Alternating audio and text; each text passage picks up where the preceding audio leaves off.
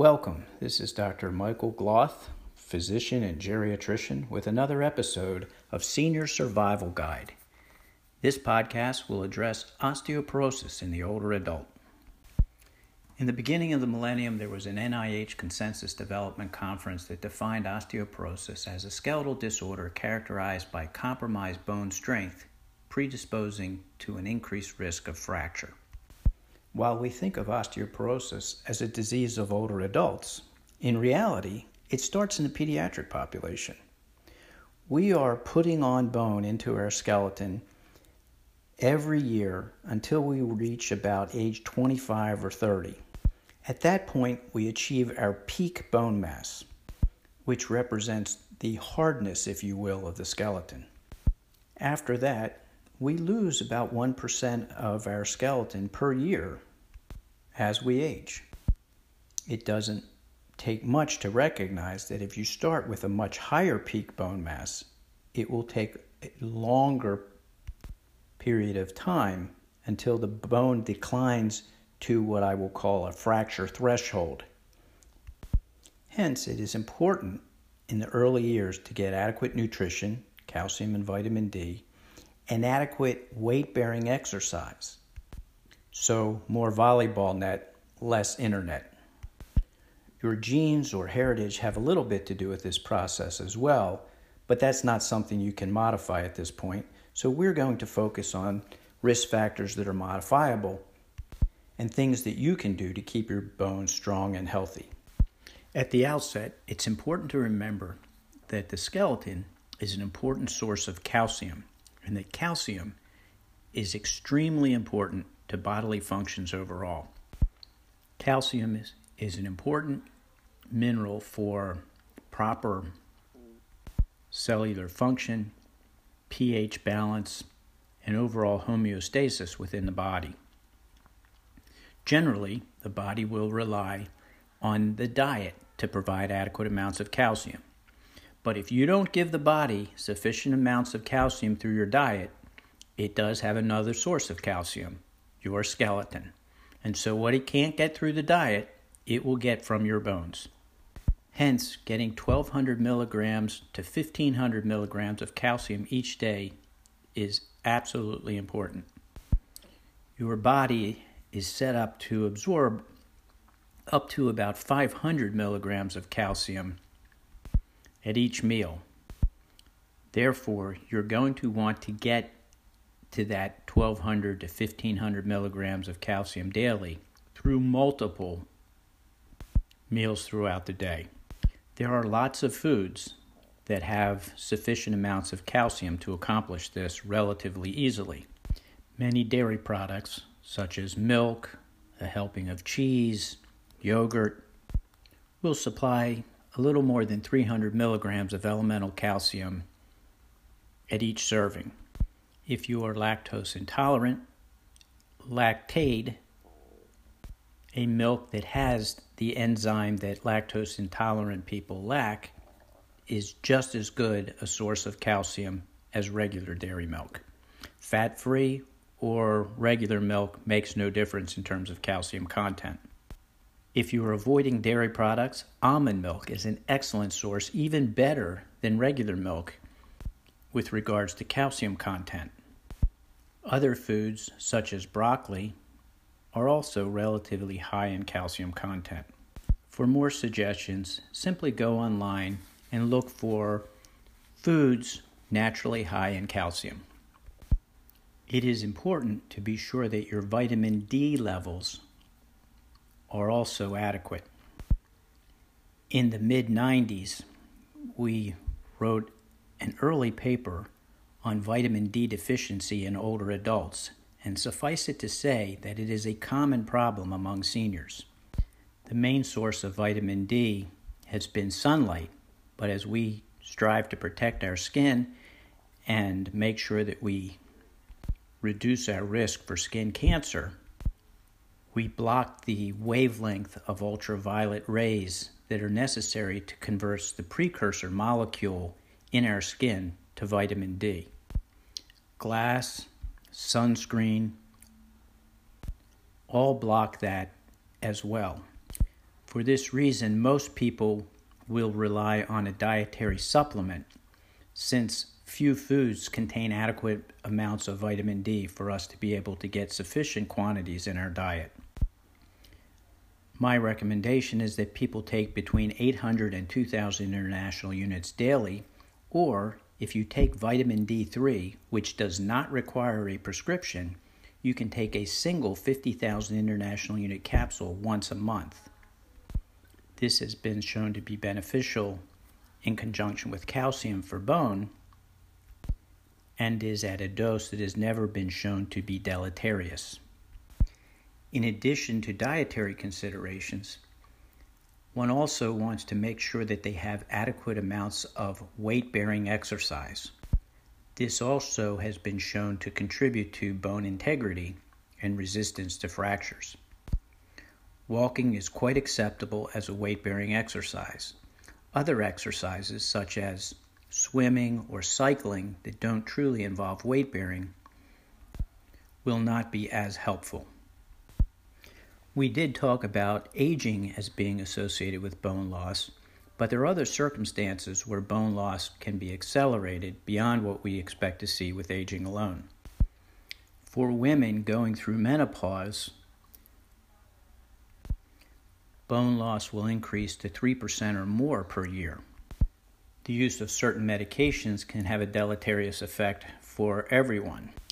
Steroids in particular, whether used for arthritic conditions, lung disease, or other inflammatory processes over prolonged periods, especially up to 6 months, can lead to accelerated bone loss. Other medications, such as loop diuretics, such as Lasix or furosemide, can induce calcium wasting and increase the risk for fractures and falls.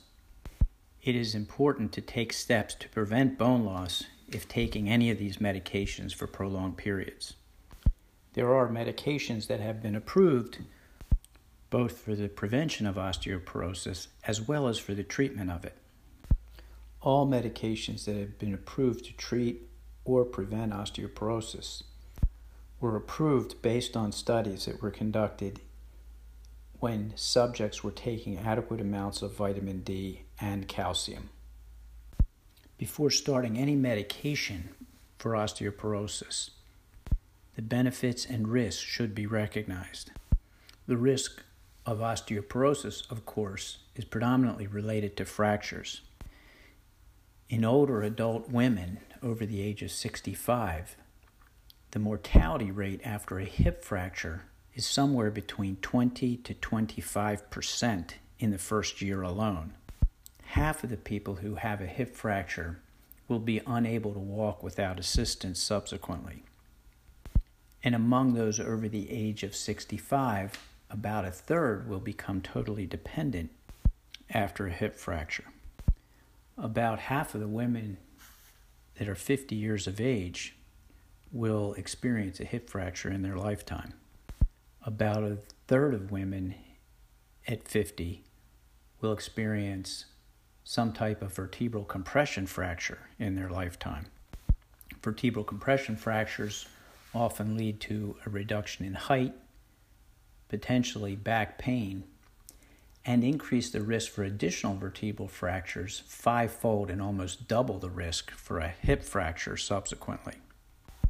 There are a variety of tools to assess risk for fracture as one ages.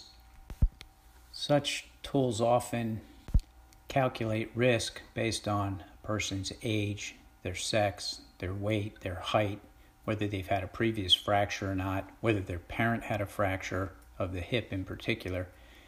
They'll look at current smoking, the use of steroids, the presence of rheumatoid arthritis, whether alcohol intake is excessive, and something called bone mineral density.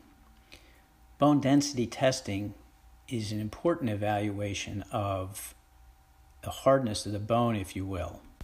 This should be done at baseline before starting a medication for osteoporosis and then subsequently to make sure that any medication has provided the benefit for which it was prescribed. Medications that have shown some benefit, in addition to the calcium and vitamin D discussed earlier, include estrogen replacement therapies, which includes selective estrogen receptor modulators such as raloxifene, calcitonin, which is an older drug and provides minimal benefit, a class of agents called bisphosphonates that includes alendronate, risedronate, abandronate, zoledronic acid, a medication called denosumab, which fits into a category called rank ligand inhibitors, parathyroid hormone-related products such as teriparatide, the 1 through 34 segment of parathyroid hormone, or PTH, which act in an anabolic fashion, meaning that they favor the deposition of bone, whereas the other agents mentioned work more by decreasing the resorption of bone, as bone turnover constantly occurs, with gain or loss of bone dependent upon the balance between bone deposition and bone resorption. As of April of 2019, a new class of agents entered the market with the introduction of romosozumab, a monoclonal antibody that helps build new bone by blocking the effect of a protein called sclerostin. It has been approved by the FDA for use against osteoporosis in women considered to be at high risk for fracture, or who have been intolerant or refractory to other osteoporosis therapies. It should be recognized that bone is not a solid structure per se, and that there is more than one type of bone. Cancellous or trabecular bone, as is found in vertebral bodies and in some areas of the hip, can be viewed as a reticulated structure, similar to steel girders in a steel building. The integrity of these bridge supports is integral in the strength of bone and its resistance to fractures. If bone thins out too much in the middle of these structural bridges, the remaining stumps are no longer able to provide the same amount of support, and most medications will thicken the stumps but not return the connecting bridges to their original form. For this reason, it is important to attack osteoporosis before enough bone is lost to erode some of these structural supports. It is also why bone density alone may not be a complete reflection of fracture resistance. Nonetheless, it is a very helpful tool when monitoring treatment efficacy. It is very important to note that there is tremendous variability between different instruments, even of the same make and model. Therefore, serial bone density measurements should always be made on the same instrument, preferably by the same operator. If this is not possible, your provider needs to set up a correlation between instruments in order to accurately reflect the changes in bone with a discrepancy between two different instruments. Additionally, even when using the same instrument, intra-instrumental variability will not sufficiently assess changes in bone density until it has reached at least a 3% margin. This generally will not occur in less than a 6-month period of time and often will take over a year. For this reason, many people will not do repeat bone density testing in less than a 2-year time frame. Working closely with your clinical provider will be important to be sure that you get adequate care to prevent fractures in the future. Strict adherence to prescription instructions also will be very important in order to optimize your benefit to your bones. For example, with the bisphosphonate agents, such as alendronate, only about 0.7% of the medication is absorbed. If it is taken with coffee, other medication, or certainly any foods, you may as well take the pill and throw it in the trash can because it will not be adequately absorbed to provide benefit.